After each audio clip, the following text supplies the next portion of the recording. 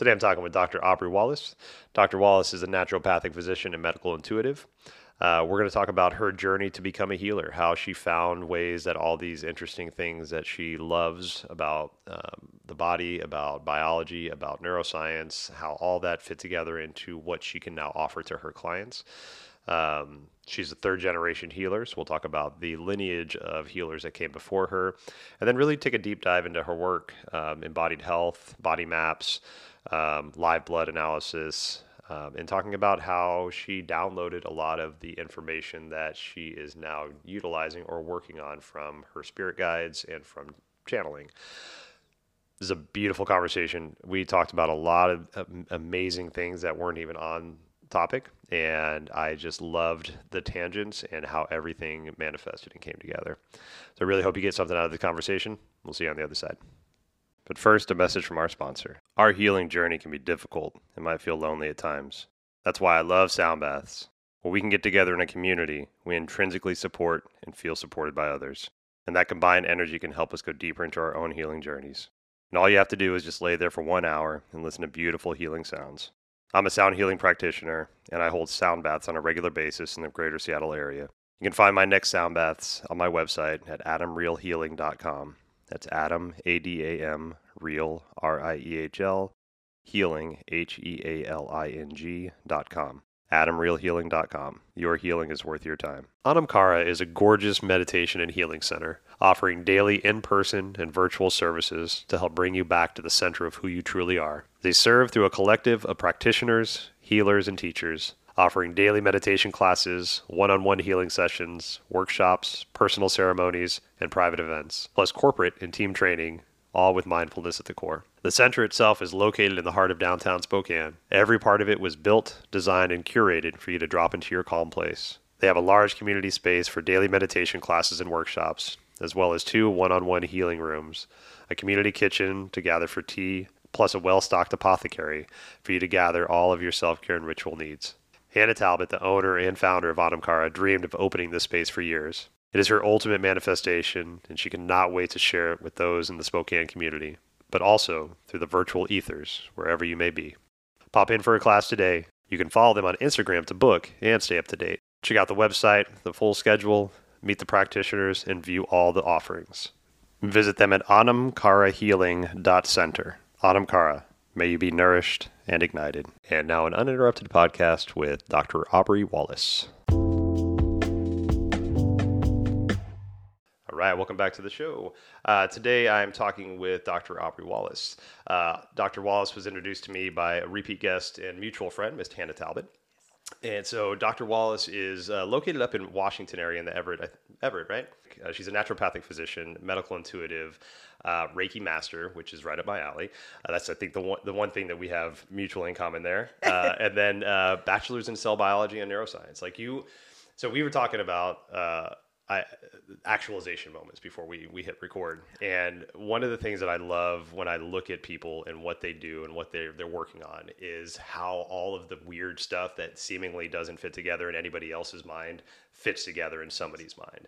And that's those actualization moments. We talk about that a lot on the show is, how does all the weird shit that we love manifest itself into a presentable package to humanity? And in my opinion, that's a lot of the reason why we're here, is to figure out why, in my case, why music, why sound healing, why energy work, why reading about shit that I can barely understand the words to, all that stuff mixes together to create some kind of modality that I can offer to my clients, and then they receive the help that they need on their personal healing journey. Yes. Right. So I've said this before, I am not a healer. I'm there to help people heal.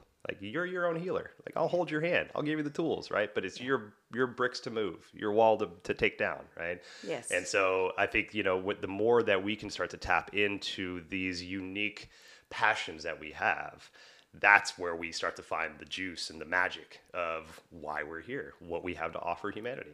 Absolutely. And so thank you for doing what you do. You're an awesome person. Thank you I can see your heart coming through this. And you seem like you bring expression out of people beautifully. Thank you so much. Thank you so much. My pleasure. So you've, there's so much that when I started looking into your work and you as a person and talking to Hannah about who you are, there's so much that lit up in me, and a lot of it is because you practice things that I don't even know about, and I love that. I love What is finding she people. doing? Yeah, totally. It's like, what is this? What is that word? What is this thing you're doing? And so that's my favorite way to learn is through conversation, Awesome. right? And so we have cool conversations with great people. We can walk away with so much knowledge that a bachelor's, a master's, or whatever degree won't give you, because this is real time information sharing between human beings, right? Yeah.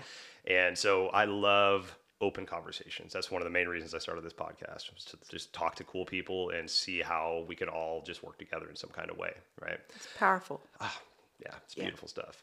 So for you, you're a third generation healer, which is one of those first red flags. It was like, that's awesome. You've come from a lineage of all these beautiful healers in some modality to give you this kind of like this start to be able to follow the passion that's inside your heart. Yeah. So can you talk to a little bit about like how you kind of move towards healing, and maybe some of the support you've received from the lineage of your healers?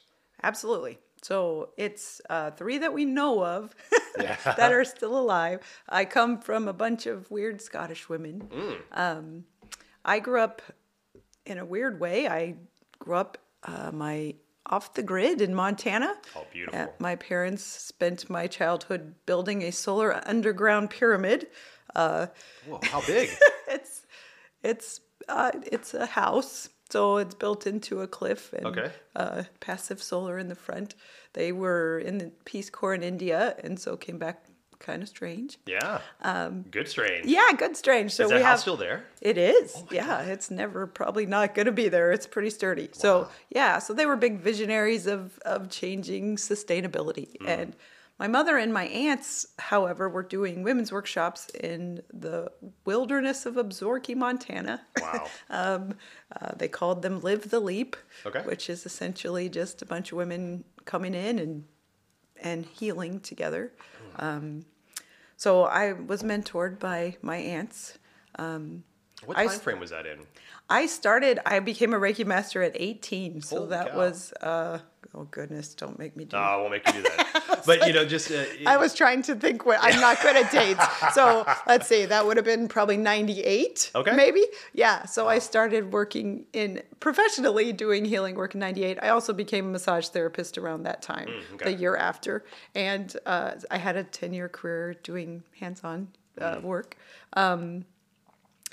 My aunt, my mother, and my other aunt, we learned a lot about what healing is and isn't.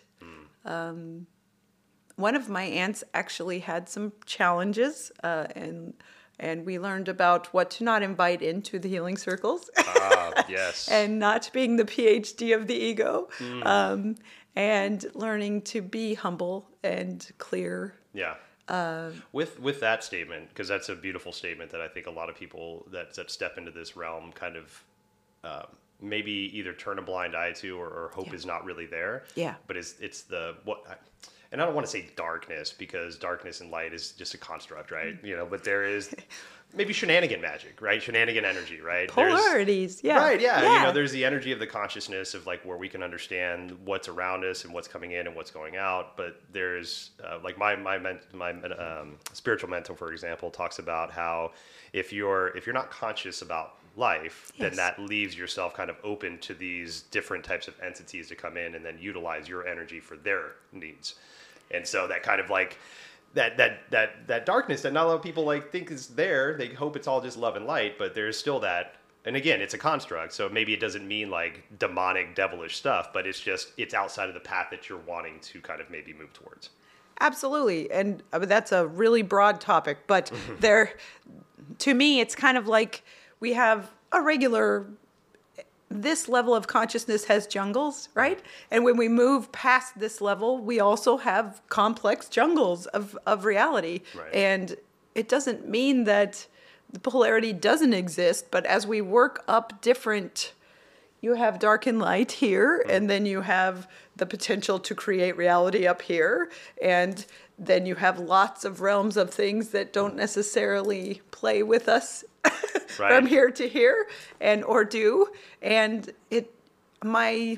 what I have learned from my generations of healers is be grounded, stay connected to nature, keep your values. Be kind to your ego.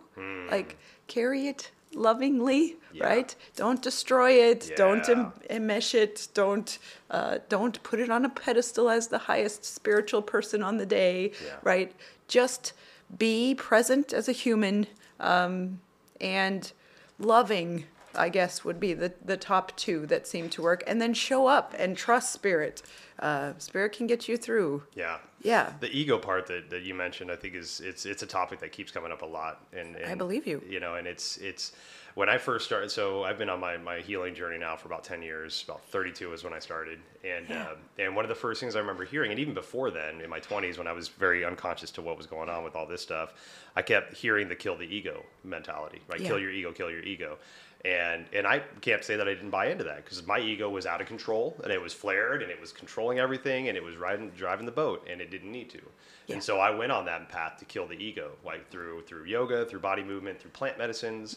And every time I tried to get the spiritual crowbar out and pry that dude out, no, he held on tight and pleaded his case. Thank goodness. Yeah, exactly. Because like, it got to the point where it's like, you need that. I need this. I need this, right? And I have a show coming out, an episode coming out next week with a musician named Alan Stone. Yes. Where he talks about, great guy. Yeah. And he talks about like, you need ego to step up, in his example, on stage and show that you have a musical talent that you want to express. But if you let that ego continue to drive, that's where we get those God complexes. Exactly. It's like, look at me, I'm the showman, look at me, I'm the person with the talent. But okay, yes, your talent got you there, but it's your honoring of the skill that you have that's going to continue to keep you there. Absolutely. And we're bigger than our minds, right? Yeah. Our minds are really helpful. Keep your mind. Yes, it works. right. It's also really nice for going through your day. Yes. But it doesn't need to believe that it leads the show. And we're complicated and beautiful. Yes, we are. Yeah. Yes, we are. So so was it your aunts that were the lineage? I do. That kind yes. of, okay. So I have my grandmother worked with. She was into kind of the. Oh, his name's gone. That's interesting. Maybe I'm not supposed to say it. My grandfather had a stroke, and my grandmother at the time was really working with a rabbi, even not healers, to come in and get him out of a coma. And so I have that in her generation. And then my mom has 4 sisters, and all of them were doing some version of weirdness. Wow. My Aunt Kathleen, my namesake, is my primary mentor. She's still doing healing. Okay. And my mother is a different kind of healer and awesome. She's living in her pyramid over there in Montana still. Go. Yeah. I also am a little bit of a weirdo. I had an NDE when I was little. Okay. And so that's a near death. Yeah. And how old were you? I was 5. Oh, wow. And I had some medical trauma and then died. Oh, wow. And had what I call is an experience where I connected with my angel. I call her my angel. I don't know what to call her. But got a little help at that point. And that accelerated things a bit. Yeah. Do you still remember the experience that you had? And like, was it kind of vivid? Being 5 years old, I mean, I don't remember anything from 5. Yes, I do. Well, it was a fairly traumatic experience. And so I remember it kind of like those trauma pieces. And then I remember the angel coming in. And I remember years later, I have blocked and shut down a lot during my childhood. And I years later, I watched the movie The Abyss. Mm-hmm. And when I don't know if you've seen that, but that angel came to pick him up, and I just like wept for like 2 hours because my angel looked a lot like that weird alien one. Yeah. Wow. Like almost exactly. And it was like, wow, someone else has seen what I've seen, you know? And it's interesting to have those things correlate. But yeah, since then I've really worked, I'm strongly empathic. And so I've had to spend a lot of time working with my own healing, being able to pick up pain from others. I was able to do a lot of healing for them, but I was on a journey to learn for myself how to keep myself clear. And I call it emotional hygiene. Keep yourself clean, jelly bean. That is such a beautiful statement. Yes. Can you talk a little bit about that? I know we're already tangenting, but like emotional hygiene is again, that's another subject that's kind of been coming up a little bit in the talks that I've had. And it's such a beautiful statement. It's such a beautiful concept. And again, it's something I don't think a lot of us really think about as we start entering into these realms about how we need to maintain our own energies, cleansing ourselves, like just making sure we're within the constitution that we want to be in so we can deliver and provide for the way we want to. Absolutely. Well, I mean, sanitation changed medicine, right? Changed us from being, little viral things to cleaner and clearer. And same thing on the energy level as we move to that next level. I think there's a lot of talk about empaths being, like I am an empath and I am the great empath. And empath to me means that you have an ability to hear or in a different way, a capacity to feel your environment. And you have to keep it clean. Empaths are like a clear window or like an open sky, right? And we do often feel very emotional because we feel the wave of whatever we're hitting, right? So if we remember and recognize, it becomes very simple just to kind of just come back to us and center in us. I think we need empaths. I think we need an increase in empathy to connect with each other, so that we can move to the next kind of evolutionary collection of us. Yes. And it bypasses the crap. It's hard to be sticking in pride when you're hurting with that person, right? Yeah. There's a doctor I follow named Dr. Zach Bush. I'm not yes, sure, right? I've heard of Zach Bush. Zach. Yeah, he's just a lot of different things he talks about really land in a beautiful way with me. Yeah. But one of the things he talks about, I listened to a podcast with him a while back, and he was talking about, and I can't remember the exact culture, but he was talking about an indigenous prophecy. Heck yeah. About how between the time of 2017 and 2027, that 10-year period, humanity is going to breed out the genes that allow us to understand guilt and fear. Ooh, that would be nice. Right? Let's do that. And so, like, all that guilt that we feel about the shit that we didn't do, blah, blah, blah, the stories we create, and all the fear about, like right now, like we're afraid of things that we've never been afraid of because their DNA just gets passed down. And, like, we're afraid of the dark. We're afraid of snakes. We're afraid of spiders because, like, cavemen and cavewomen back hundreds of thousands of years ago were afraid of that. And it's kind of just carried over, right? Yeah. And so we're getting to a point to where, like, that survival skill doesn't need to be there anymore, right? We can go outside, and for the most part, a lot of the population can't, but for the most part, we can go outside and feel safe. We're not going to get mauled by a tiger. We're not going to get, like, all this shit's not going to happen. We can go out, stretch our arms, and be like, it's a beautiful day. This is great. Nothing's hiding behind that rock. My car's going to start. Everything's going to be cool, right? So a lot of those motions that we've kind of carried over, maybe they don't serve the best purpose anymore, and maybe they're holding us back from that next step of what we're moving towards. I agree. I think I'm kind of a weird biology nerd, right? Cool. So I think the way that fear serves us is to kind of give us that kind of stress catalyst so that we can step up and grow to that next level, because we all have fear, and fear needs to never, fear's an asshole, it'll lie to your face. That's what they say, right? Yes, right. So you have to look at it right in the face and catch it and say, yeah, there's fear, and I trust, I think trust is a choice. So you move through and let the fear inform you of where you want to grow next would be the best way to think about that for me. Yeah. There's I think it's bell hooks the quote comes from, but there's an old quote that basically goes, all emotions are okay, all behaviors are not. Yes. Right. And so when we can hear the message of, say, fear, right? Yes. We can hear the message of fear, because fear has a message for you, right? You It don't have does. to act on it. It is specific. But listen to it, right? Exactly. But and the way I look at that is, like, with my kids, if I push my kids, dad, leave me alone. Give me some time. I don't need time. It's going to amplify their desire to want to talk to me. Dad, I got some shit to say. Dad, I got some shit to say. Hello. And then all of a sudden it's like, Dad, blah, right? Yes. Here's the thing. And it's like, well, God damn it, I'm not ready for that. Yeah. So, but if we can listen to that emotion, listen to that child, we don't have to act on what they're saying, but just give them the space to be heard. Yes. Then that emotion doesn't come out in a nasty, shitty argument later as behavior that you're not proud of, right? That fear all of a sudden sinks into an argument, and you're like, you lash out at your spouse or your best friend or whatever for no reason at all. And so if we can take that message and just hear it, compartmentalize it, maybe flag it for later, right? That's a good thought. We'll think about that later. But hear it. Yes. And then we have the discernment to choose whether or not to act on it, instead of it just like. I like to say, don't worry, it'll get worse. So even if you miss it that first time, right, there's still going to be an opportunity for it to become resonant for you. Yeah. So it's, there's nothing more beautiful than parenting to bring us every trigger of our life, Every damn right? thing. At always. And what a beautiful growth medium. It is. Yeah. So It's that old adage, your teachers manifest themselves in the strangest of ways. Oh. Like, I never thought I'd have a prepubescent teacher, but goddamn, I got 2 of them. Oh, you do. Good luck. Yes. Best ones of all. Oh, And they teach us all the grow things. forever, hopefully, God willing. Yeah, right, exactly. Oh, man. So, back to your journey. What are we talking? Yeah, right. I Yeah. love this. This is tangents. So you've moved through energy work. You've moved through biology. How did you finally land on naturopathic and medical intuitiveness? And that's Yeah. one that I Where really did want that to come dive into because that's amazing.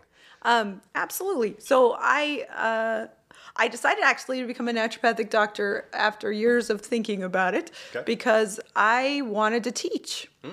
And the naturopathic doctors I knew in my own personal life, I knew lots of chiropractors, lots of MDs. I just found them to be the most out-of-the-box thinkers and deeply intelligent. I didn't even gel with their philosophy very much until I got into school. And then I was like, like, look at these weirdos. Right? Yeah, they are, I've always been I was raised in nature. I love the elements. I feel like I came in early saying, God is in around us, and nature shows that all the time. And so it was nice to see a type of medicine that was, although naturopathic medicine still kind of fights, we still fight a little there, but their philosophy is one of nature heals, your body heals itself. And they have the determinants of health, and that part, if you can get your determinants right, then that the health will return. Nice. And I liked that a lot. I also deeply fell in love with homeopathy. Geeked out on homeopathy. So don't even get me started on that one. But I loved homeopathy. I had no idea how cool that was. Yeah. And I've always just loved learning. Like I'm just my brain. I like to eat the Yeah. food, Devour it. eat all of the information. Yes. So that was exciting. And then, but naturopathic medical school isn't a walk in the park. And my father actually died the first quarter I was in school of cancer. And it just drove me. It was like, okay, I'm going to do this. I also had my daughter was 5 at the time. Okay. And they have been a big motivator for me too. Good. And after school, though, I pushed myself really hard through school, and then I kind of had a little breakdown. Okay. So after school finished, I got my degree, and I got passed the test, and then I was like, who am I? Like, what am I doing? Right. And I sat down, and I do a lot of meditating, and my guides were like, you're going to download an energetic system now. So I was like, great. Yeah. And so I spent 40 days, every day, I just started drawing these drawings. And they were channeling me a whole system of it's kind of a chakra. It's a system that has to do with the chakra system, but it helps integrate it, basically. Okay. And I haven't brought that out to the world yet, just to myself. All right. That's something you're still kind of working on internally and understanding? It's been, 12 years, or whatever. How many years? I graduated in 2013, so whatever that is. Wow. And I'm always learning it. But after that happened, I've always been able to empathically feel what people are experiencing, and once you touch 1,000 people on a massage table, you have a different way of being, as I'm sure you know. Most yes, definitely. You just learn from people. And then they started giving this to me, though, in pictures. And my medical intuition at that time, I was able to integrate art in, and it comes in a lot of colors and just specific images. And it has developed now into what I call the Embody map, which is basically it's a picture that helps the guides give you a snapshot of where your health, to focus on bringing your health forward. Okay. So that can be everything. At the beginning, it was a lot of, all the things that were wrong and which level of the energy field. And now sometimes it's just like, yesterday, a guitar. Right? Okay. Drawing a guitar for this person on their health map, and then don't understand why I am drawing a guitar until I talk to them and the entire core of their problem is their marriage to the bass player that has caused them the heartbreak, Yeah. right? So there's the idea with the Embody maps is focus here on what's bringing health, not what's causing illness. Medical intuition for me is a little different than just reading the field and saying this is wrong, although I can do that a bit. I can do that as a doctor. So I like to diagnose as a doctor because I have the tools and the training. But then I like to use the medical intuition to get to not what's the illness, but actually what will bring health. And so I call it a window of health. I love that. Yeah. I love that. Yeah. There's it's like the opposite of the way we're looking at it now, right? So let's say we have pneumonia. Let's give you an antibiotic, clear cut out all the bacteria, and we'll start new. Okay, well we've shown that sucks, right? There's studies out now. Sometimes it's really helpful, but right? yeah. But I've read a study recently that was talking about how if you take antibiotics, one cycle of antibiotics, within that first 12 months of that cycle that you've taken, you're 24% more likely to experience severe depression. And if you double that, you're doubling that, basically 44%. And so our microbiome makes our serotonin and a lot of our dopamine. Yeah. So we're just cutting all that stuff out. Just hurting the bugs. And so one of the approaches I've heard recently, which is still hypothesis and still working on, but it's the adaptogen side, right? So instead of cutting everything out, what can we do to support what's left in there, right? So if you have pneumonia, how can we add something to it so that other bacteria doesn't realize it's all alone and creating all this havoc? It can say, oh, look, there's support. We can balance out. And then that flare-up goes down, right? And I'm like, I mean, I'm not a doctor. I've never been to medical school. I just read. I love to read, but it sounds great. I'm like, that sounds amazing. And I would take it even further. And I would say, listen to the pneumonia. Why do you have that perfect illness for you? And what is it that the body's trying to communicate with you there? Because I find that bodies never do anything on accident. Right? And sometimes we do get hit with COVID or like some crazy thing systemically and collectively.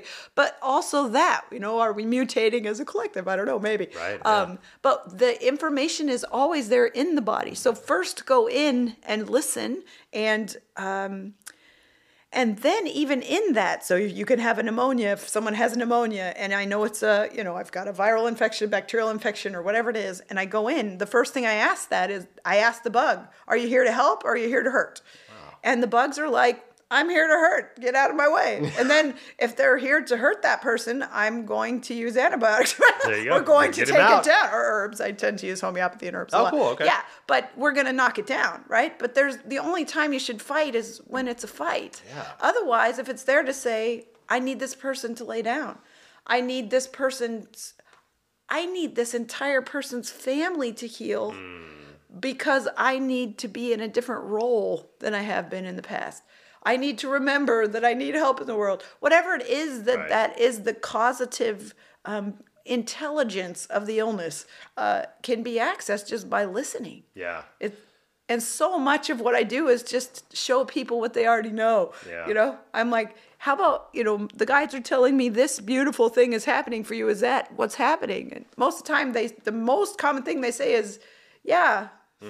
It's so nice to someone can see me. Yeah. Right? It's so nice to be seen and heard. It's so beautiful because sometimes we might feel, because we create stories, right? We love stories. We're storytelling humans, right? We love hearing them. We love telling them. Powerful. And when those negative stories, especially when we're in pain and we're suffering, we spin those stories of negativity and then we start to believe them. So somebody like yourself presenting a different outlook, story, right? That's beautiful. And the fact that you said perfect illness. Always. That is a great. I've never heard that, and that's such a beautiful statement, right? It's the always perfect illness. Right? Yes, that's exactly what it needed to be to get you to the point of understanding what you needed to understand, or whatever it is that you're looking for, and that's. I mean, again, it's just framing it differently. It's so hard to see sometimes too. And sometimes those perfect illnesses take like 10 years of retrospect, right? Before you're like, oh my gosh, that one healed our generations of our ancestry, right? And there's so much of us that we don't understand or control. It's actually pretty challenging to be a doctor after the medical intuitive because I can see if I just go in and listen, if I get 68% ancestral pattern and there's not anything I have a tool for in doctor land Yeah. for ancestral pattern. That's really challenging as doctors. I mean, I think doctors are trying really hard to get a little tiny they've got about this much of a range to work within and about this much time and a lot of pressure. Yeah. And they do pretty well considering what's on them. Yeah, right, But exactly. there's so much more. And actually the person's who heals. Yeah. So the person is the one that needs to listen to themselves. That's my passion. Getting people to understand what's going on inside of them and listen to it and trust Definitely. it. Yeah. There's something you said just a moment ago about how the illness might not be for the person that's ill. There are community illnesses. Right. Yeah. And so I shared before we hit record, but my mom passed away in September from cancer. Yes. I'm sorry. And so she fought. She did the medicine, chemo, all that stuff, and then I think it was about August. Beginning of August, she's like, it's getting worse, spread to the bone, spread to the heart. Like, we're gonna stop the medicine, pump me full of pain meds, and we'll just do this. We'll go out peacefully, and we're all cool. I hope she did. She did. Yeah, she Good. did. There was a struggle. The lungs filled up with fluids, so I mean, That's but hard. she was out of pain for the most part. Good. But to the point you were making about the illness was for others, right? Yes. So she kept waking up, and I've sat by now 2 people as they passed.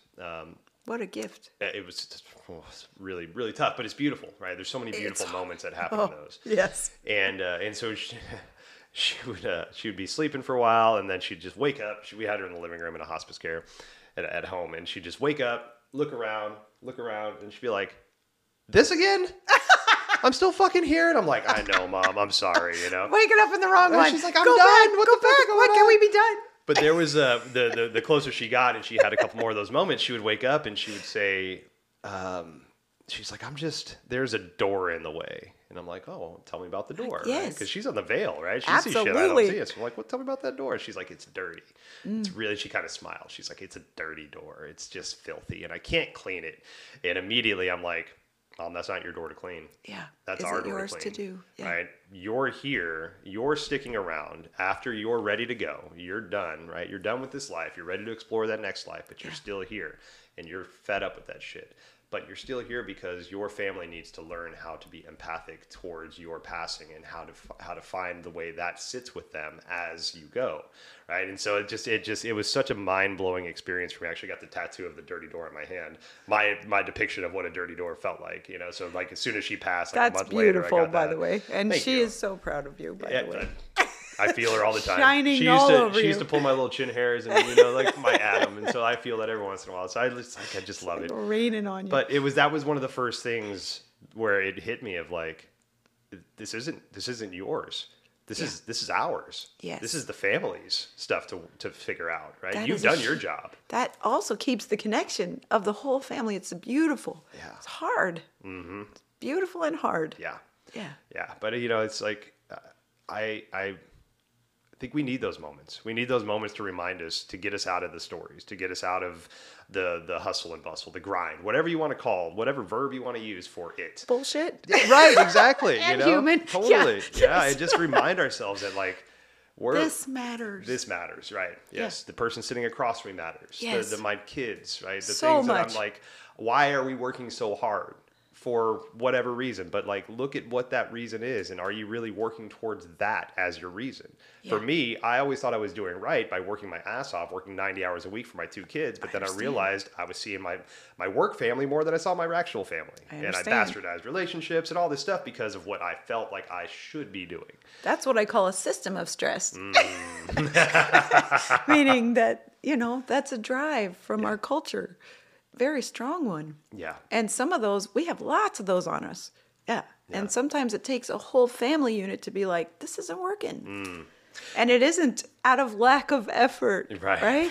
Or out of putting all of you in, all the way in. Yeah. Yeah. Well, so in the field that you're in now and the clients that you work with, and do you feel, and this is just a broad question. Yeah. So there's that work ethic mentality right now that we have, right? Absolutely. Where we're just work. We drive. We want to innovate. We want to create. There's CEOs that work, 80, 90 hours a week and then expect that same thing of their staff members and blah, blah, blah. So, and that's idolized, right? A lot of that's It idolized. is. Is like, man, I wish I could do that. Where's my productivity like that? I wish I could only sleep 3 hours a day. Well, fuck that. Because So we're never enough. right, Ever. yeah, Yeah. never. Even if we get to that point, we'd still want to be better, quote unquote. That's the wheel, right? Yeah. And So, so- if that's generated by greed, I think. Yes. Yes. And I've talked to this for the few clients that I've picked up recently that have that kind of mentality. Yes. And what I'm finding is that's their coping mechanism for not facing their healing, right? For not facing their traumas, right? It's also a huge system of stress on them. Yeah. So, I mean, I think that isn't necessarily the person's greed that's driving that. You have a system of greed that's perpetuating an unsustainable society that's utilizing the resources of nature. It's degrading medicine, education. Would you like me to keep going on the list? I should be nice. We're supposed to be happy. But I think there are a bit of us that are dealing with that, getting into the wheel, right? Getting into that cog. But also many of us are waking up and all over the place. And I think, honestly, COVID helped with that quite a bit. I do. And it's simple to wake up. You look at your kid or your mom dies of cancer. And then you go, what matters? And who matters? And then you have things like these beautiful trees outside that keep you sustained, right? And you just sit in your house while everyone has COVID and enjoy your trees, right? Yep. Those things naturally regain health. And when we just allow those systems of greed to fall a little bit, I think naturally we'll start to kind of move together in a more healthy way, cooperative and healthy way. I think that idea for me, at least where we're at now in humanity, what it makes me think of is the individual is very smart, the masses are ignorant, right? And so because when I talk to, it doesn't matter what political side you're on, what gender you're on, what you recognize as, any of that stuff. 99% of the people I talk to just want to be happy and healthy and have that for their friends and family. Of course. But when you start to get masses of people together and somebody floats an idea out and then all of a sudden somebody says, yeah, and then it's like, it's easier to say, yeah, BIPOC, yeah, anti-LGBTQ, yeah, we don't want drag queens read. Okay. But again, if you ask the individual, they don't fucking care.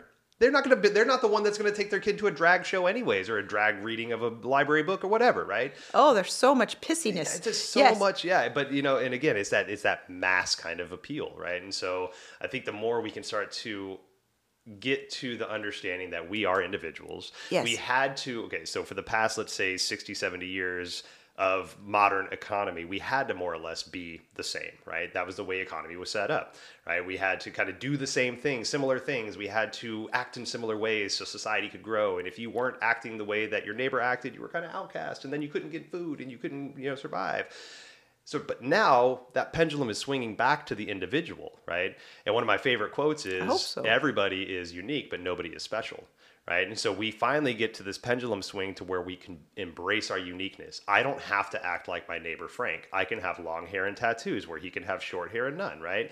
We're both still humans. We're both still doing this shit. Right. But when we can embrace our uniqueness, like we talked about earlier, all diversity, those beautiful things that make us who we are, then we all have our ability to actualize in our own ways and present that package of beauty to humanity that is the reason why we're here. Right. And so getting to that point now in humanity where I don't have to be like you. You can be you. I can be me. But I just don't want me to go to my head because me is unique, but me is also not the most unique and the most special just because I can do what I can do, right? What I can do fits in perfectly with maybe what you can do. And then that combined is like, oh my God, now here's new magic, right? But if we just walk around thinking we're the only ones, then it's like, that's where we start to take those left turns. I have kind of a weird, I don't know if it's too far out there, but I like to see everything in terms of the body because I freaking love the body. Mm-hmm. And I think we're evolving. I think we're in we've been in a first chakra problem for a long time, which is inequity and, greed and racism structures and political problems. A lot of rooted imbalances, right? Then we move to second chakra, which is like us and them. So everything becomes, I am this, you are that, and we have to have a fight, right? And we've moved into third chakra, which is okay. Now we're like getting into these identities. Now I am the mother, I am the father. You know, I am all of these archetypal images and people, and they're diversing. But we're also getting into the egoic version of I am the top of this hierarchy of whatever the heck that is. Yeah. And they're not. It doesn't mean you don't still have the first chakra and the second chakra as you move to the heart, which is next, right? Right. But as we diversify, to me, cells they have to be individualized. A cell has to specialize, otherwise it's cancer. Yeah. Right? Yeah. It de-evolves into something that just consumes and destroys. So we need to be specializing. That means each of us has to uniquely express who we are in our beautiful, diverse way. And we do have to break down these systems of stress that cause fucking racism and cause gender inequality and cause don't give me all the things, yes, but and not also toy with us so that we're just all fighting each other instead of having a general collective response to a power hierarchy. I do think, though, I think as we specialize, we need to pod up. Like the body will have a specialized section of cells. And when those cells get together and they're kind of similar to each other, they become a tissue, right? And so they have this thing that isn't them. They evolve to the next level of cooperative work. And this community has those. But if they want to make an organ, they have to create tissues together. So now we have to have these specialized cells always have to diversify with the other tissues to create this complex organism. Yeah. And so I think that's a lot to talk about. How are we doing? Yeah, okay. Great. I know, like, don't go too far. Nope, keep going. Yes. So as we get that, that means two things from us. We've got to be able to study ourselves in who we are and trust that our way stays solid. And it isn't easy to have those differences in groups because we've been doing competition and hierarchies for a long time. Yep. But nature doesn't. Nature's doing cooperation. Right. And as we evolve to this next level, we go through a cooperative joining. The nervous system is one of my favorites too, which is the brain works by inhibiting the parts that it doesn't want to express. Okay? So the brain controls our body and it controls it through wiring, right? But it does suppress. It does just say, I want to go this way, so we're going to turn that off. And I think as a collective, you might find as we evolve that we're going to be fear is rising, we're going to turn it off. And we're going to turn on trust, or we're going to turn on cooperation. And some of that other stuff is going to weed out. And I kind of feel like we're weeding out right now as a culture a little bit, right? That's a lot of not understanding that probably, but okay, yes. Sometimes you just stop the bad by turning on the good. You stop the trauma by coming to the present, right? Right. You don't loop that way. Right. Yes. Yeah. It's just an inhibition superpower. Yeah. Yeah. It's like, it's like we're moving away from the understanding that we've been in this win-lose metric system. Exactly. Like for me to win, you have to lose. And we're growing past it. Exactly. It's like, how do we collectively win this game together? How do we continuously play? Like the old book, Finite and Infinite Games, right? It was written in the 80s, and then I think... Oh, I don't know this. What's his name? Oh, Simon Sinek recently wrote a book. He's a management kind of like speak guru. He loved Simon Sinek, but he wrote a book recently that's basically finite and infinite games also. But it basically it takes the idea that, okay, so right now we're all playing a finite game, right? Yes. Just like you said. Or we think we are. Right? Yeah. But if we can all collectively say, okay, let's redefine what we consider what success is, right? Does success have to grow every year? Do we have to hit a certain percentage to be successful? Do we have to have inflation? Do we have to always continue, right? Can we just be cool being this, right? Can we just live in this space, right? And be okay with that? And that's... Or something else, which is like we can't not have stress, right? Mm-hmm. That all biological systems have stress to grow. Right. And we aren't going to stop growing. Mm-hmm. So it's not that polarity either, right? It's more like, to me, like a family. Like, you're always going to have the 2-year-old consciousness there if there's a 2-year-old there. And then you want to have a parent consciousness there also saying, yeah, let's collaborate. Let's see what we can grow. And then it becomes this next thing that you can't see yet. Right. It's an evolutionary leap, right? It will take us to something we don't understand. It's interesting. Like we're at a point now in humanity where we're not only aware of the fact of the concept of evolution, but we're able to influence Watching evolution, it, we're doing it. right? Yeah, it's like fast time. So fucking crazy It's to so be a weird part of that. and hard and stuff. Right. Yeah. And then there's like the idea of the biological evolution, which is, something that we don't really control. But then we have this idea of spiritual evolution, that the consciousness evolution that we're working towards as well, right? Kind of intertwined, I Yeah, think. most Yeah, definitely. maybe. Yeah. Because you remember, like, it's, I love the old adage, the priest and the chief, right? So the priest is looked at as a consciousness and the chief is looked at as the body. Yeah. And in my personal journey, I put a lot of faith in the priest, right? I'm always in my head. I'm always doing shit in my head, thinking, doing all that stuff. And I forget about the chief. And so in my meditations, it's, okay, take it out of here. Take that priest hat off and put the chief hat on and just like listen to my body. And remember that your body has consciousness. And my body is probably way smarter than my head if I just learned how to listen to it, I find the body to be very close to an animal. Yeah. Like it's an animal consciousness. So it's like trying to deal with your favorite animal. And I usually talk to people about what is your favorite animal. Okay. And we have a part of our brain that's very much like a reptile, and we have a part of our brain that's very much like a mammal. Yeah. And so we have these different levels too inside that consciousness of talking and listening to the body. And then we have this other level that's more like the chief, right? Which is more like our egoic consciousness of the body that also speaks to us. That part talks in words, but a lot of times the body itself is more like an animal, and you have to care for it at that level. I don't know why I was going off on that. I love that. Yeah. I've never heard that put it that way before, but it is, because it's like your body is built on instinctualness, like instinctiveness. It is already a successful community of trillions of little tiny sentient beings, right? And that doesn't even count the microbiome. So your microbiome, it's almost as if we're being, I don't know if we're carrying the bacteria or not, or if they're carrying us, or how we go with that, right? Yep. So we have this already collaboration here between those parts of us.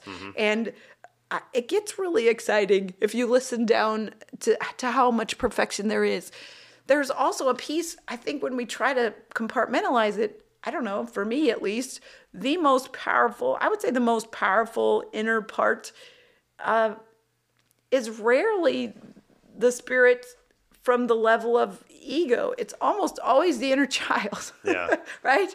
Or that innocent part of us that just is and comes through and returns us to joy or play or those other parts are so awesome though. So yes, whichever thing needs to lead today, right? Yeah. Or in this moment. So I love the talking about like the teamwork that it takes to build a human, right? Oh, yes. And I think for so long, and this is another thing that I've listened to Zach Bush, and he talks a lot about this, is how we've kind of demonized viruses, bacteria, and fungus. We keep trying to push all that shit out because it's the human. The human has to survive, right? It's all about the human. Create space so the human can be here, right? But and then within the past 15 or so years, we've realized that mitochondria are external bacteria that populate all of our cells that give us the energy to actually be humans. Different DNA, right? Totally different. That blew me away. I was like, carried from your mom's generation, though. So you have literally passed down all of your mitochondria was passed down through your mother's mother's mother's mother. Wow. Right? So you have it in there. Maybe we're carrying them around. Right. Yeah. So we've demonized bacteria, right? We have all these antibacterial shit that we do. We have we're scared of them. Viruses, same deal. Well, we've demonized nature is what we've done. Yep. Yeah. That was kind of the beginning of medicine. Yeah. There's the definition in Webster's dictionary for nature is anything created outside of man. Yeah. We've separated ourselves from nature in the definition of what we call nature. I'm with you. Yeah, that's crazy. That's always been so deeply wrong to me from the beginning, because I literally, when I was 5, I came in the house and drew a picture of God for my mother, and it was like a tree with, like animals for the eyes and the river for the mouth, and I'm like, Mom, look, and she's like, what is that? And I'm like, it's God. Yeah. And she's like, you're weird. Yeah. Whatever. Where do you think I got it from, Mom? I love you, child. Yeah. Woo, there goes another one. But Yes, I mean, it's everywhere. Yeah. Right? And nature's scary. It'll kill you, except for when it doesn't. Right. Yeah. So, but it only kills you if it needs to.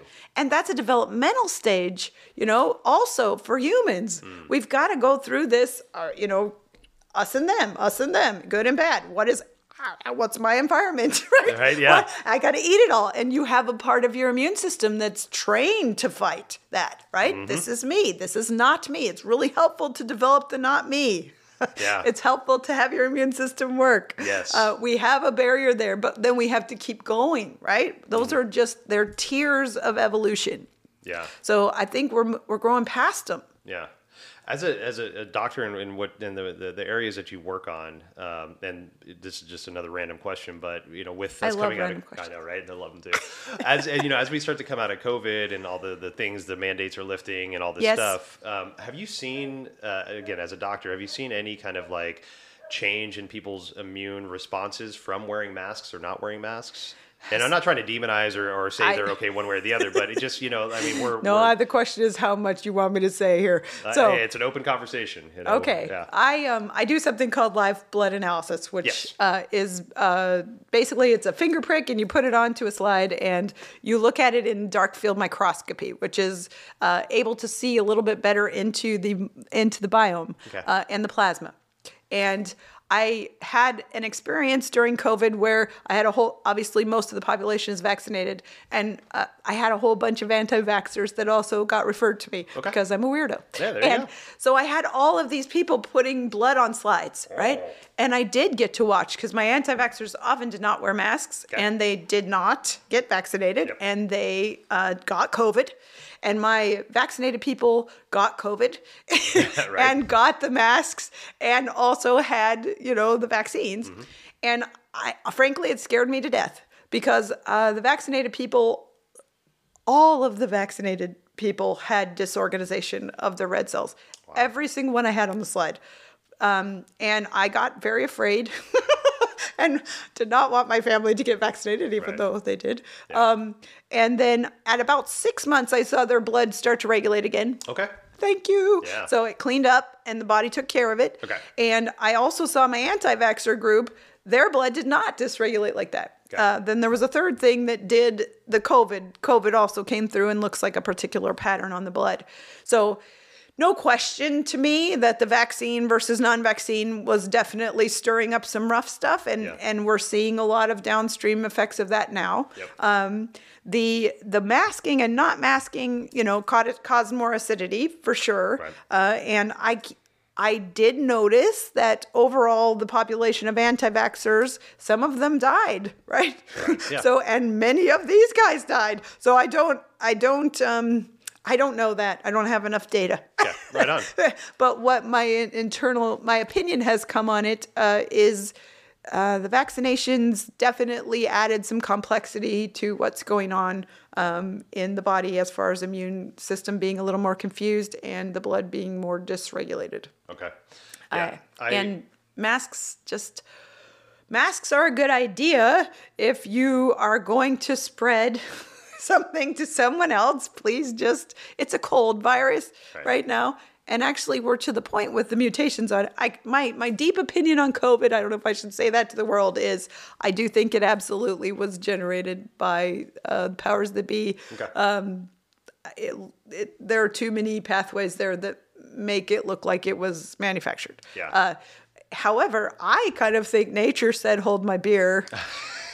And then mutated it out of being what they wanted it to be. Okay. Right. And it did. What their problem was, they put it on a coronavirus, which is one of the most mutating viruses known to man. Right. And they did it so it would spread, but the coronavirus mutated.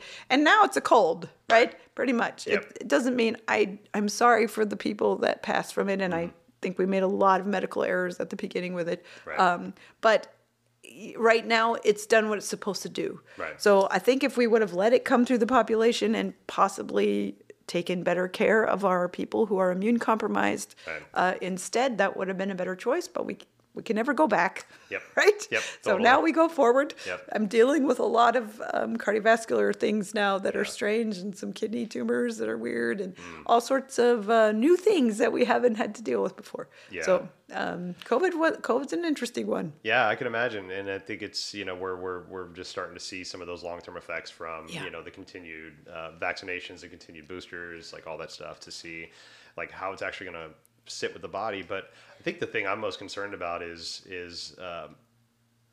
humanity's lack of ability to say, "Hey, I'm wrong. Hey, I fucked up." And on both sides, right? I got the first 2 rounds of vaccinations. Sometimes it's right? just obvious. It is, right? And the more I start It's to see okay. the information coming out and the tests that have been suppressed and all this stuff, it's like, well, fuck, I'm sorry, I was wrong. I can go to my friends. I was never like a big pusher of all this shit, but I went along with it. And but it's that ability to say, look, hey, we got caught up. We believed we were doing the right thing. Always. But okay, let's learn from this. But I think it's the thing I see a lot is people digging their heels into, no, you're still getting wrong information. Not acknowledging that there's now this stuff that's coming out. And again, I think that's part of that person's evolution of journey. But, medicine also, because medicine is, we call it the practice of medicine for a reason. We have been making mistakes like this through the entire time, right? And I mean, I hear you. I got to the point where I was sitting there going, this is what I'm seeing. I have a doctor's training. I have CDC telling me I have to vaccinate every single person or I'm going to lose my license. Yeah. I've got all of these spectrums on it. And I can tell you what I did. I sat down and my guides came in one day and were like, Aubrey, everything is energy. Yeah. Get out of the fear. Okay? And I would say that to everybody. I've got my anti-vaxxers too. I've got so many people that are terrified to have, I've had people terrified to eat food with their children because their children were vaccinated and they were not, and they're going to get nanobots. So, oh my God, we're unhealthy every direction, right? Yeah. Just listen in. The body should be dead already many times over with the amount of toxins in us. And I mean, that was one thing you learn in school. You're just like, why are we alive? Yeah. Like, there's so many things. There's so many reasons for us to be dead. And we just aren't. We're just not. And we're resilient as hell. And we're resilient because of our field, because of our energy field.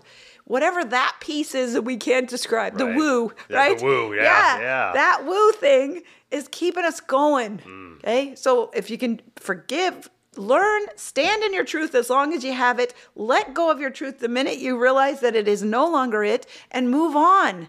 You don't. It's not about guilt. It's not about shame. Right. It's not about polarizing. I personally think that there's a piece with that's trying to facilitate some separation. Right. So be careful. Right. Yep. Totally. And it's effective sometimes It with can. these particular. This one's been a party. Yeah. Yeah. Well, and that leads me to one of the things you have in your bio about yourself is you use the word docere. Docere. Docere Yes. as That's teacher, to doctor as teach. teacher. Right. Yeah. And I love that because so many times like the doctor is like this omnipotent, like I have the answers and listen to what I say and like, well, where's the back and forth? Where can I talk about this? And then to be completely fair, like when my mom was going through her stuff, we got shit from doctors as far as answers, and we got everything we needed from nurses.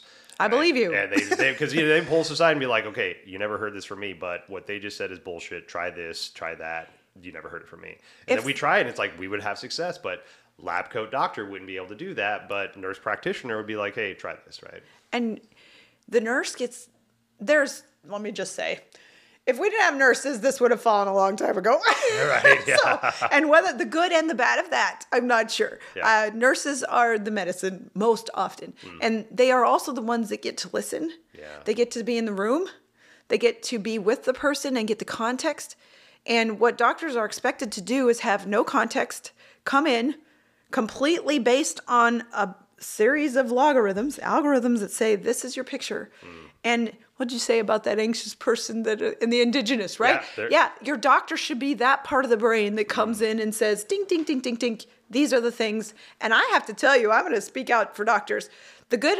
We are intuitive as hell, okay? And if we make it to the top, it's because we have to be intuitive. We have 10 minutes to figure out what's going on at a life-threatening circumstance. There are very few doctors that don't have a gut on it, or at least gut intuition. Many of them are psychic, like crazily psychic, like in the elevator psychic, right? Yeah. So I don't think they're out of the closet. By the way, none of them are out of the closet. I was going to ask, I want them out of the closet with me. I'm like, come on, guys. Come to the party. Because when I start asking them questions, they're like, yeah, I didn't know I could talk to anybody about that, right? Like I can't tell people, but you have to develop those skills, all levels of skills, if you're at that level of care. And they need the nurses. We need the nurses. And being a naturopath is easier in a way because we get to sit and talk. I get to listen. And I get to listen. Because there's just no way to get it very well without listening. And you don't need to necessarily do that if you're a surgeon, right? Surgeons are intuitive too. Just give me a minute. They're like little cool things go in the body, and it's really awesome, right? But there is no way to be the expert of someone else's beingness. But you can reflect it, you can direct it, and that person comes with their beingness to that doctor to say, help me, and here's the narrow range of within which I want you to help me. Now help me in here. Right? And the doctor can do that. Okay, I'll help you right here, here, here. But if they're expected to be all of this, what do you got? 80 years. Good luck with that. Is intuition talked about in schooling for doctors? And it was in naturopathic school. Yes, absolutely. Okay. But because it doesn't seem I don't know about it. I don't know about MDs. I'm going to guess no. Okay. Because it's funny because I growing up in the South, my only real intuitive talk that I heard was trust your gut. But otherwise, intuition, like clairs the sights and the sounds and stuff like that, was more looked at as like feminine. So it wasn't really talked about. And weird, and weird, right? Spiritualism. And watch stuff. Out the woo-woos. But then we would always say, but trust your gut. So it's like, it's all this counterintuitive intuition, right? Yeah, you don't have intuition. You don't have that feeling, but common you do here. Sense means sensory that we share. Right? So all through this, we've had common sense. The gut is brilliant. The gut has more of your bacteria that run your neurotransmitters. The gut's running you, for the most part. And we're learning that as our science opens up. But, Ayurveda is a couple thousand, 6,000, 8 something years old, right? So, and let's talk Chinese medicine there too. We have a little bit of history here that isn't the last 200 years of allopathic understanding of science. So we're good. We got some basis in the woo, right? We have a lot of depth on common sense here, and it carries through and carries over. I hope, because like in talking with you about doctors, I hope we find a way to give doctors more time with the patients, because it seems like they're like, when I first started going through this stuff with my mom, I was very pissed at the doctors. I understand. Spend some time in here, like what the hell, right? But at the same time, like, realizing an ER doctor is probably going to see tons of patients a day. Like you've got a schedule that you're working through. And so, a lot of pressure from a lot of things. The board members, like all the the doctor, like the actual it's a humanistic side of it, But I do hope that we can get more towards a public system that can spend more time, like you can, like a naturopath, with your clients and with the patients that you see, so you can see them as a whole person instead of just what the symptoms could be manifesting as. And I'm even further. I want the person to have that access to themselves. And that's, why I teach intuition, trying to teach this window of health thing. Like, here are your determinants. Everybody needs to sleep. Everybody needs to have some sunshine. Everybody needs to eat plants and food that isn't bad. That's complicated. But, we all know individually a little bit about this. We're carrying our animals around all the time. Right, yeah. We can listen to them. And if we can get that, then where the doctors shine in Western medicine is diagnostics and freaking surgeries and emergency medicine. We're the best in the world, right? So could we just use us for that and not as, pharmacology, whatever, blah, blah, blah. But, yeah, what if we could actually be healthy mostly and then use illness treatment for illness? And that's okay. Yeah. Don't worry, it'll get worse. It's already going that way. Yeah. Because we can't, most illness is going chronic now because our acute treatments aren't working on them, right? Yeah. So as this chronic illness thing increases, we learn to do healing differently and we learn to prevent. Yeah. Yeah. With all that you're working with and the modalities that you work with, Yeah. just from that last statement, are there things that you're looking to add to your toolbox to kind of help with humans as they continue to, exert these symptoms, or you're starting to see this pattern of things? Like, is there some kind of like modality that you're like, oh, I feel like this would add very nicely to what I'm already offering? Well, I can tell you my newest geeking out. Yeah. I am moving into light therapy really Okay. strongly. I've been able to do a couple of trainings with Jacob Lieberman, Okay. he wrote The Medicine of Light, I believe it's called. Oh, I'm going to screw up his name. The name of his book. Yeah. Sorry, Light, Medicine, something like that. Okay. Anyway, Jacob Lieberman. What I'm understanding now is that light can be used as a homeopathic, which I had no idea before. Wow. And it makes me really happy because my body maps are filled with colors, and I didn't understand the full depths of why the colors are on the map and how they impact the person. But light can be utilized to treat imbalance. Light is the foundation of health, right? And they've shown in petri dishes with cancer cells that when we hit the cancer cell with light, the cells that are unhealthy will only absorb a certain spectrum of the light and reflect back different ones. Okay. And the healthy cells, the ones that have been normalized or the healthy ones, will absorb the full spectrum of light. Okay. And that's interesting. That is really right? interesting, Yeah. yeah. So he's been doing this work for 40 years or whatever. Yeah. And he's been working with what kind of light can be utilized to challenge and improve us on the cellular level of health. Wow. So that's like introducing an external light source of some sort to our cells, or? So part of that weird system I downloaded. Yep. Okay. All right. I didn't understand it, but I drew all these points on the body and they all had different colors. And I'm like, what is this? And how does this work? Yeah. I did see that they were neurolymphatic points and they all have particular color schemes. And I assumed the one I drew was myself, but I don't think it requires even using a light device. I think it can be utilized through intuition. So I can show you if you like. Yeah. So let's see. I want you to pick a color. Okay. Okay? Now I want you to imagine a big, huge sphere of that color right in front of you. Okay. Okay. And now, yeah, there we go. And now I just want you to feel your body's response to it. Does it like it? Does it not like it? Yeah, I think it likes it. Okay, so really listen. Well, maybe it doesn't because I keep coughing. And that's actually, you probably picked the one that was most homeopathic. Okay. If you have some resistance, if your body catches and does a resistance to it, it actually, a homeopathic works by increasing the imbalance so that your system goes, oh, that's not me.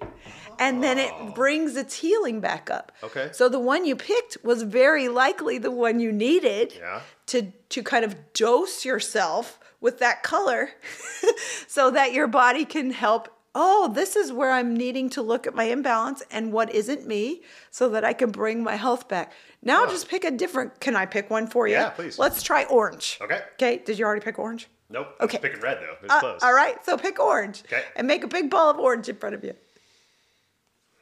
Okay. Okay, there you go. Now feel orange. Yeah. Do you see how that one feels different? it does. And it's easy. Yeah. And it kind of drinks it in. Yeah. Okay, so if you want, drink it all the way in. Like get yourself in the middle of the big orange ball. Yeah. Yeah. Feels nice. Yeah. Yeah. It's weird. It's like Still making you cough. It's only no, to be fair, I was coughing ahead of time. There we go. But it's it's interesting to me. It's almost like inducing synesthesia in a way. Yeah. Like where you're combining the senses. Like, okay, so now you're gonna picture the orange sphere, and now you're gonna picture your body in that, right? And it's like, wow, okay, so now you have the color on top of the sensory of the feeling on the skin, and it's just like combining all those senses into this like cohesive, beautiful thing, They've done studies Klinghard, actually. I don't know if he is, but he is a big weirdo. Good old school Dr. Weirdo. Okay. He did light studies, actually putting people in different rooms from each other. And they were genetically linked, but they didn't have anything else. Yeah. And he would study putting light onto this person, and it would quantum light up in the other person's readings at the exact moment across time and space. That's quantum. Yep. So light is quantum. So Wow. we're messing up a little. Yeah. So wouldn't it be challenging if all we had to do was give people a light bubble that they imagine to shift their day? And then you have always working with the information that's there. So if you want to play with me, listen to your cough for a second, would you? Okay. So just go in and there you go. And just feel and allow. Yeah, there you go. And now you're going to be like, hi, lungs. How are you? Right. Totally. It went right there. Yeah. And just, how are your lungs? Just listen to them. What is your favorite animal? Want to pick an animal? Elephant. Oh, hell yes. Sorry. Okay. So now you're talking to an elephant, okay? You'd be like, elephant lungs. Yeah. Now feel that. Can you feel the emotion in there? I do. Yeah. Yeah. So all this time I'm like, oh gosh, I have a cold, but actually I'm grieving the hell out of something. Yeah. And an elephant level is going to be, I'm not going to forget. Right. Yeah. And I probably have to carry the matriarchal lineage now. Yes, of all beautiful things, right? So we think that a virus is simple, and sometimes it's deep grief. Yeah. Yeah. Wow. And it makes so much sense when you say that, because, like when I have the clients that I work with in my energy sessions, there are times that they'll come to me and like have congestion or like body aches and Absolutely, pains and things like especially that. after working with you. Right, Yeah. and it's a lot of what I'm finding is it's that trauma release. We're finding those points of trauma in the healing. myofascia, and then it's like it's starting to release, and It's then through healing. that release, the toxins get released, and all Or a this. healing crisis, Yeah. right? It's the body going, hey, sometimes it's just like, I'm letting that go. And sometimes it's like, here, I'm showing you. Yeah, I'm showing you where to look. Yeah. Look here. And then listen here. yeah, Yeah, because grief doesn't feel like pneumonia. Yeah. It's like going into to me, it's so crazy. I'm just like, that doesn't feel the same as the other thing. God, right? grief it can hit you at it anywhere. Like, I think I've It got really it figured can. out. I've got it like under control. What does that mean? Exactly, Yeah. right? And then all of a sudden, like, a bell chimes, or I see a flower, and I'm like, my mom, or my friend Scott, or my dad who passed away. Like all these, but and I used to lament that. I used to be like, get control of yourself, Adam. Get a hold of yourself. It's You're the fine. evidence of love. Exactly. And that is the moment that I needed to remind myself of how much I loved that person that whatever thing reminded me of, right? And it's that message, right? There's a message in that the perceived sadness, right? And if you can see the message in that perceived sadness, maybe there's a lot of joy in that, right? Always, If you can just always, decipher there's through a all that shit. memory of love, of the importance and significance of that person in your life, and they aren't gone, right? They're all over. My wife is this medium and intuitive, spiritual amazingness, and so as many dead people as I've seen her talk to,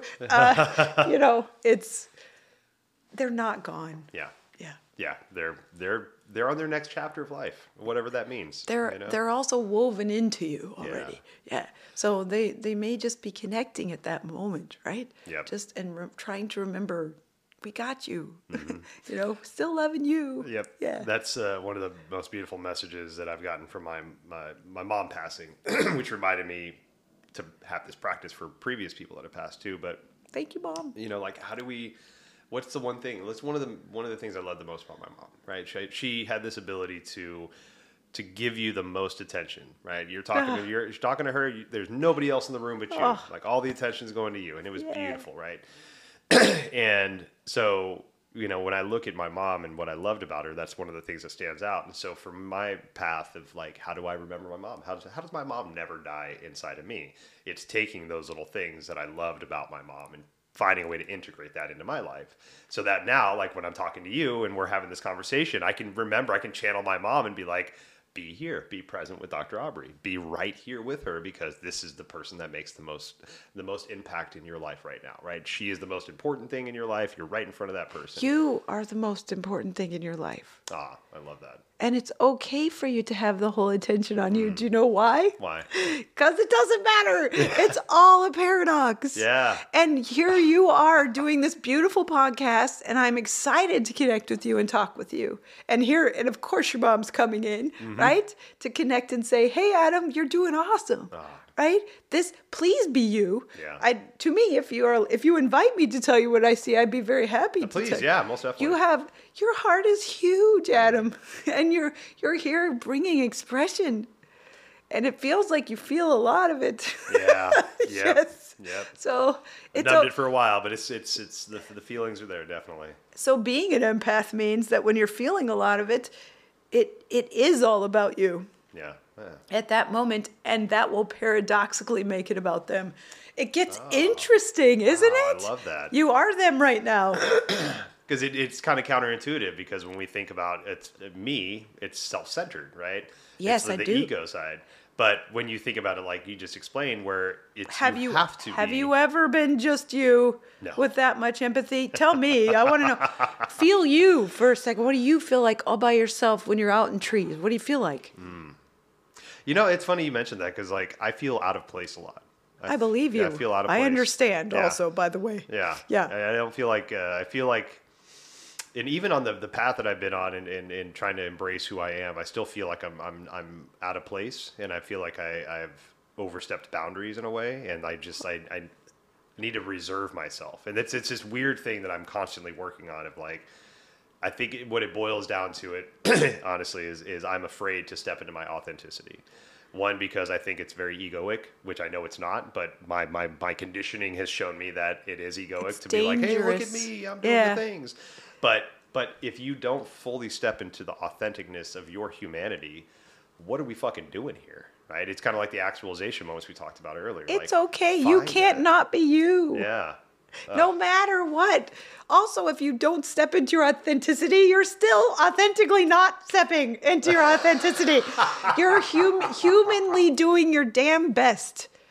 Oh, I love this. This is so good. Also, almost always that's birth trauma. I'm sorry. You might just look at your birth story. Yep. Because we always I would give mine, right?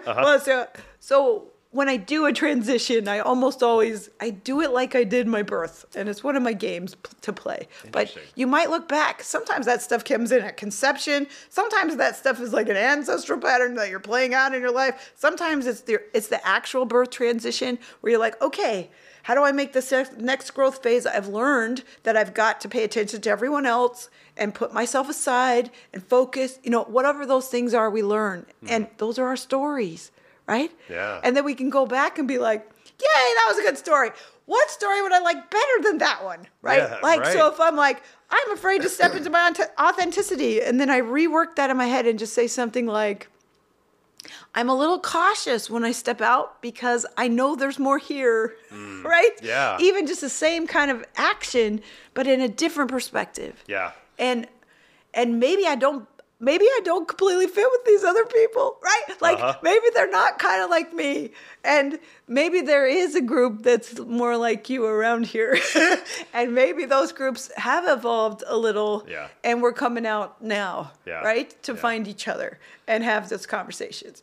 Because it wasn't a reasonable thing to bring your beautiful, as a white male in particular, I would guess. I don't know. But I haven't been a white male this lifetime. But it's not, you don't get to come through and be fully heart open, empathic, sensitive, beautiful being of expression with no limits of what you can express, right? Yeah. Bringing forth other people's expressions.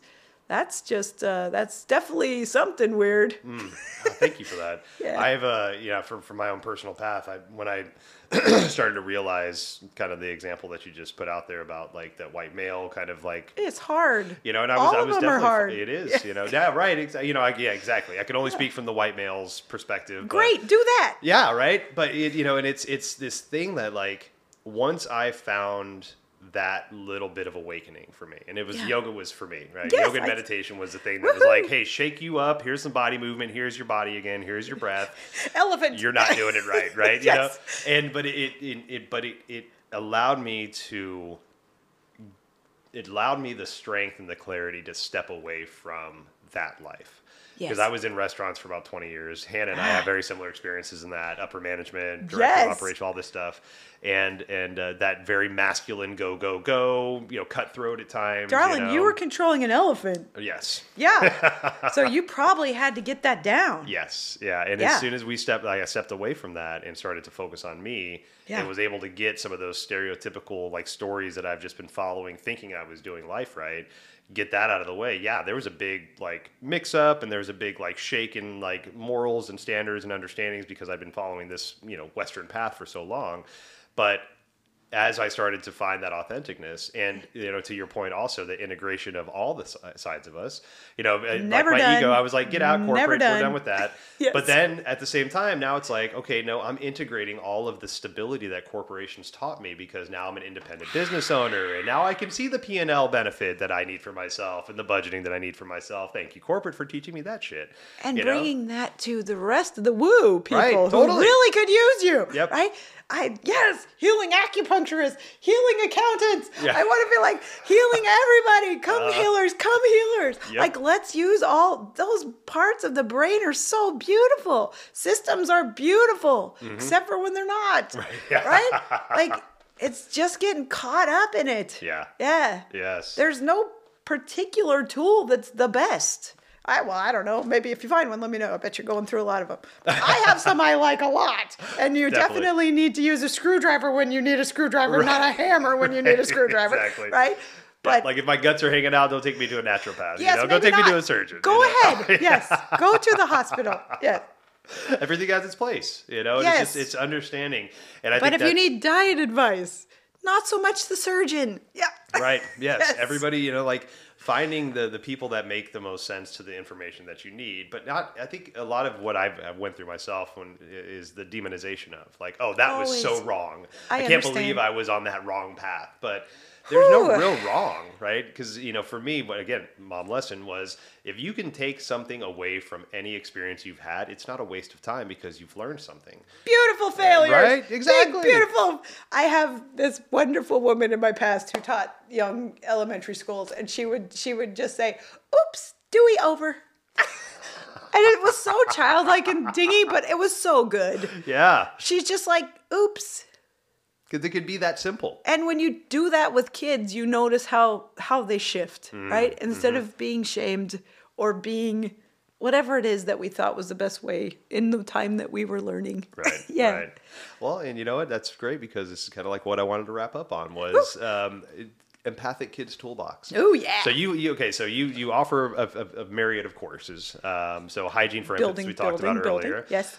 Development of medical intuition, which is beautiful, and empathic kids toolboxes. And like I could do an episode on every one of these things, but Empathic Kids Toolbox is huge. It's very important for me because, like I work with a lot of kids through yoga and meditation and things like that. A lot of high schools have me come in to do that stuff. And just having the message I always give these kids, and I can tell they're kind of like adults sometimes or whatever, but it's like, learn that you are your own healer. Learn that you can up and down regulate your nervous system by your breath. You can get yourself out of anxiety and depression through meditation. Like you have this superpower inside of you. Like you don't have to wait till you're 42 years old like me to learn that you can do this all yourself. You can learn when you're 19. Like you're 14 right now. You can do this shit, right? And so like I love that you have that is something that you can teach to kids. Oh, I love kids. Yeah. This generation, what I find with this next evolved leap of generation is they already know it. They don't need to learn it.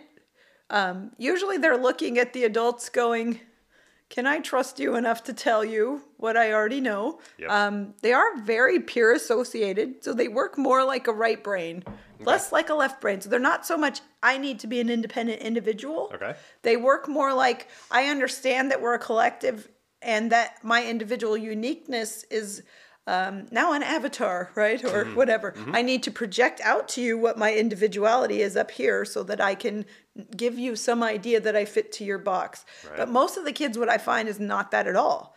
They already have a collective awareness. They already are evolved. And so majority are empathic, but not all the same way, Okay. right? And the biggest thing to do with these kids, in my opinion, is listen to them and figure out how. I think part of why I love them is and part of what I feel gifted at is being able to listen on multiple levels, right? Because I can see them, they can see me, and I'm like, you're a dream kid, right? Yeah. And you're an artist kid, and you are a science kid, right? And you're talking to dead people all day, right? And whichever thing it is, listening to the kids I have found it's been challenging, honestly. All my toolkit for my own adults on emotional hygiene doesn't work for these kids at all. Oftentimes they literally they'll try the bubble thing, they'll try this thing, that thing, they'll try the nature thing, and they'll just be like, nah. And then they'll be like, I need a particular crystal, and they'll walk over and grab it and it'll be fine, right? Or the color bubbles, I think, are fun. I like working with the colors with the kids, and they really like colors. Most often, all I have to do with the kids is listen to them long enough that they tell me exactly what they need me to tell them, tell their parents mostly. Right. Yeah. So the kids are our teachers on this. So I really enjoy teaching kids. Yeah. I found actually teaching the emotional hygiene for adults I can do really well collectively. It's been challenging a little bit with the kids. They want individual time. Interesting. And so I've had to figure out how to get these classes going so that I can have that individual time that doesn't fit the shoot out the digital copy version. So this one's a lot more one-on-one. Yeah. Yeah. It's interesting. I mean, the way you were talking about kids and the connectedness, I've had people on the show before, and I talked to a lot of parents that either are really against things like video games or it's RPGs, full spectrum. Yep. or people that really understand that there's a benefit to them. Yeah. And I can't say one's right or one's wrong because they're dealing with the situation of the child that they have, right? And so some kids, and some people, I shouldn't even say kids, dive into an addiction, right? Absolutely. Let's just say like alcohol. Like I can't drink alcohol. I quit 4 years ago. If I drink, I'm drinking until I'm drunk and I'm blacking out, and then I'm going to do it again, right? Not your Some thing. people can have a drink. I like understand. a drink after work, right? That's not addiction. Yeah. Right. So, and so again, like everybody has their spectrum, but I feel like there is a really misunderstood benefit for a lot of this technology that we just don't understand right now, like video games or Instagrams or like social media, because there is this connectiveness that we can get.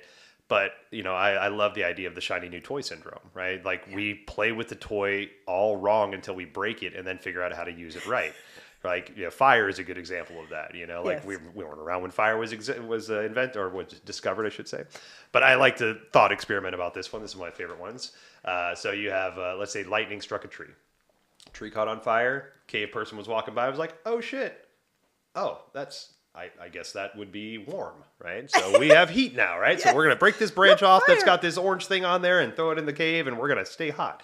Let's say that went on for a couple years, right? Everybody's just like warming themselves around this big orange thing in the middle. They can see shit now. The saber-toothed tigers are hiding because they can see them. But then all of a sudden one day the family dinosaur dies. It falls into the fire, and they're like, oh, well, we can't waste that. We should probably eat Dino, right? And then all of a sudden, oh my God, we can cook with this shit?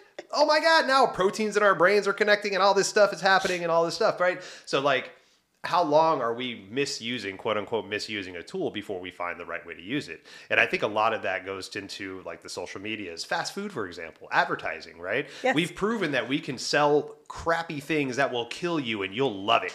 Now, if we can just change that mentality to something that's more beneficial to humanity, we've already got the platform to deliver it. We just got to change the delivery, the thing we're delivering, right? And so, like, same idea. Like, video games might get this bad rap, but they're teaching skills that might be very beneficial in this now AI moving world that we're moving towards. That somebody like me, that's going to be like the blinking VCR clock that my grandparents had when I was like fucking 10, and be like, fix your goddamn clock, So, like, I would love to talk about that, the fire aspect. Yeah, let's do it. I kind of think that the indigenous, I don't know, what I heard things from my parents when they came back from India, they worked with the indigenous population there, and they had a sense and a knowing of the forest. They knew the tree, they knew the plants that would care for them because they talked to the plants, right? And so I wonder if we were a little bit more aware than we give ourselves credit for. It might have not been a lot of trial and error. It might have been just an understanding of elementals, which is fire is this, wind is this, earth is this, right? Yeah. Just ancient understanding of basic nature. Right. And when we weren't in the way. Yeah, right. Yeah. I think that's beautiful. There's I remember the ignorance of myself, and I have many ignorant moments, and will still have many ignorant moments. Yay! But I remember one of my previous ignorant moments when I heard about, like, let's say, like the Mayans and their ability to read stars, and I'm like, Yes. "These fucking guys, these, it's like, how the fuck do they do that, right? Yeah. Now understanding, like, well, and again, I'll take the humanistic way of looking at this is like, okay, well, let's say all humans, not all humans, but let's say my household of humans at night sit down and watch Netflix. Yes. So when you take Netflix out of it and your sky is Netflix, you're going to start noticing all those patterns in life, because that's what our brain does, right? Our brain notices patterns. So Netflix in the sky, we look at that every night. We tell stories. We look at the Milky Way. We look at the star patterns. You figure shit out, right? Especially if that's passed down lineage after lineage after lineage, right? And so, like, there's this understanding that there was this ignorance of, like, oh no, humans can do all that shit, right? We can figure that out. So, like, when we can open our consciousness up to focus on that, we can figure that out. or the aliens came and talked to them, or something. The Possibly. Quetzalcoatl, Viracocha, Yeah, totally. All Yeah. these guys, yeah, totally. I know that I grew up with the stars and no Netflix, and I remember looking at them, and I had ones that I was in love with and ones that I wasn't, and I remember when I first got glasses and I went outside and looked up at the sky, I suddenly thought there was an alien right above me, because I could never see the stars. I didn't realize I never could actually see them clearly, and it was just holding still. And the light of the stars was so different through my glasses, and instead of feeling it, right? I don't know if I didn't talk to aliens in the sky at that point that I'm aware of. I did talk to trees a lot and things like that. But there's the thing that's going through my head too is it ignorance? I mean, ignorance really means just pure innocently not knowing, which is beautiful. And I feel like what you're talking about is actually wisdom. Wisdom means knowing that you don't know. Yeah. Yeah. I love that. If you talk to someone who thinks they know it all, good luck. I heard the other day a breakdown of the word wisdom, and it was pretty. It's not really the etymology of the word, right? But it seemed a little nonsensical, but it also made a lot of sense. So this, I think it was, I can't remember her name now, but Deborah Elizabeth, maybe her name was. But she was talking about the word wisdom, right? And she said, okay, so let's take the first word, whiz, right? Wizard, right? So wizard, right? So wizards, we see wizards as smart, as like, magical, all right? But the second word is dumb. Right? So you have to be a dumb wizard. So basically you realize the ignorance that you have. You realize you don't know everything, and that's where true wisdom comes from, is the recognition of ignorance and the acceptance of it. Yeah. I love that. I mean, that's perfect. Think about your wise people, right? I bet your mom was pretty wise. Yep. Yeah. And think about the ones that are usually at the top of the podium telling you that they know everything. It's a really interesting contrast. Yeah. Usually the leader is not the one in front. Yeah. Yeah. I keep throwing these adages out there, but one of my favorites, and I keep saying that, is when you meet the Buddha on the road, kill the Buddha. Because when you meet that guru that says, hey, Dr. Aubrey, I got you figured out. Come follow me. I'm going to make you healthy. Run and hide, right? Because that person probably doesn't have your best interest in mind. Yeah. Don't worry, it'll get worse. Yeah. Just be kind to yourself, right? I think it's okay, because I can't even tell you how many times someone has stumbled into the wrong person, and it got them exactly where they needed to go. Right. It's it's really hard to watch as their loved one. Yeah. But it still is. There's kind of just a wisdom to life itself. Like there's this way of it going that we forget to trust. Yeah. I think that was something my mom said when my dad was dying. She's like, trust is a choice. It really is. Yeah. Yeah. And man, that's beautiful. That's beautiful. If you can say it then. Yeah, really. And do it then. Yeah. Got some cojones. Yep. Girl cojones. A lot of it is like the getting out of it, to bring it back to the ego, where we started with, is getting out of the way of our egos or what we feel we should be doing, instead of where we just need to be, right? And I found myself, like, when I'm like, no, okay, well, I'll take drinking, for example, again. No, I've got to go home because I got to have a glass of wine, and I've got to do this because that's the way I relax, but I have this opportunity, let's say, to go to see a show or go to meet a person or whatever, but no, I've already got my egoic mind figured out that I have to do this. So I shut down the opportunity for this beautiful connection that I could have because my mind's already made up to do this. So for me, get out of my own egoic way of what I feel is best for me, Yeah. and just kind of open it up to listening to my heart, to listening to my brain, to listen to my gut, and like having all that kind of symbiotic like relationship guide me. And then I think about like Donnie Darko, that big, I do. that big thick, like tube that comes out of his chest and guides him around. I'm like, okay, let's see where we're going here. All right, we're going to the kitchen. All right, fucking hell. It makes a lot more sense. Also really helpful to have the ego if you have an addiction, because you want the structure, right? Yeah. It's a beautiful structure to not point the big dark thing at your loved ones necessarily, or yourself, right?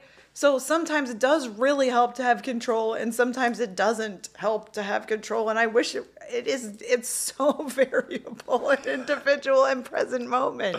Yeah. Yeah. The human experience. Oh yeah, it's never boring. Yeah. Yeah. And I don't know if it ends, right? We keep growing and growing. Right. Yeah. Yeah, because what's that next thing? Like, we don't know. Yeah. Like, where's that next little chapter of life or etherealness or, existence takes us? And maybe just staying curious, I like to talk about the right amygdala, you gotta watch me. But the left amygdala is the one everybody talks about, with like looping into past trauma, and we catalog all of our life memories by the traumatic events in our life. Okay. But we also have a right amygdala. And a right amygdala is always present, doesn't do time, right? And it's looking for delicious all day long. So, we could be a little attention deficit and addictive over there. We want that left one to say, maybe don't do that one again. Yeah. But it helps to have this one be present and cushioning and playful and joyful. So when you get into these fear things, it's an easy trick to be like, maybe put your elephant in a tutu and dance. You know what I mean? Like, sometimes we want the guy to be like, don't go that way. Right. And sometimes we're on Fantasia. Right? My elephant is going to forever be in a tutu now. Well, Dr. Aubrey, I've loved this conversation. Thank you. We tap dance around so many subjects. It just amazing Literally in things. ballet. I love it so much. Yeah, doing in ballet, exactly. Is there any final thoughts you want to leave with the guests? Things that you're working on, ways to find you, anything like that? Absolutely. You can find me on my website. It's draubreywallace.com. Mm-hmm. And I'm coming out with a book here soon. Yes. My book's called Your Window of Health, and I'm helping, full of intuitive tools just to play with. I like tools. I'm also going to be teaching an intuitive class with Anam Kara online. All right. Starting in May to June, I believe. Beautiful. I think we just changed it to Tuesdays, but awesome. It'll be on my website also. Okay. And then, you can check out that version of me. Medical intuitive readings are on there, live blood and naturopathic, all there. Perfect. So, well, when your book comes out, if you want a platform to talk about it on, I would love to have you back on. Yes, I just have to finish it. I know. Hey, you know what? You're my inspiration. I've been, inadvertently getting authors on my show for the past couple of years, and it's because I have this desire to write a book. I just don't. I haven't sat down the process, and so I think. Butt in chair is what my coach says. Yes, get it in there, get the typing going. Yeah. Yep. So almost people like yourself, you're inspiring me to keep that momentum going. So thank you for your work. Thank you for your work. Thanks for what you do. I appreciate getting to know you more and everything you do for humanity. Love it. You too. Appreciate you. All right. See you next time. Okay. Thank you so much for spending time with Dr. Aubrey Wallace and I. Please check out the show notes for ways to get in touch with Dr. Wallace or to learn more about her work. Also, ways to support the show. Obeisance and love. We'll see y'all next time.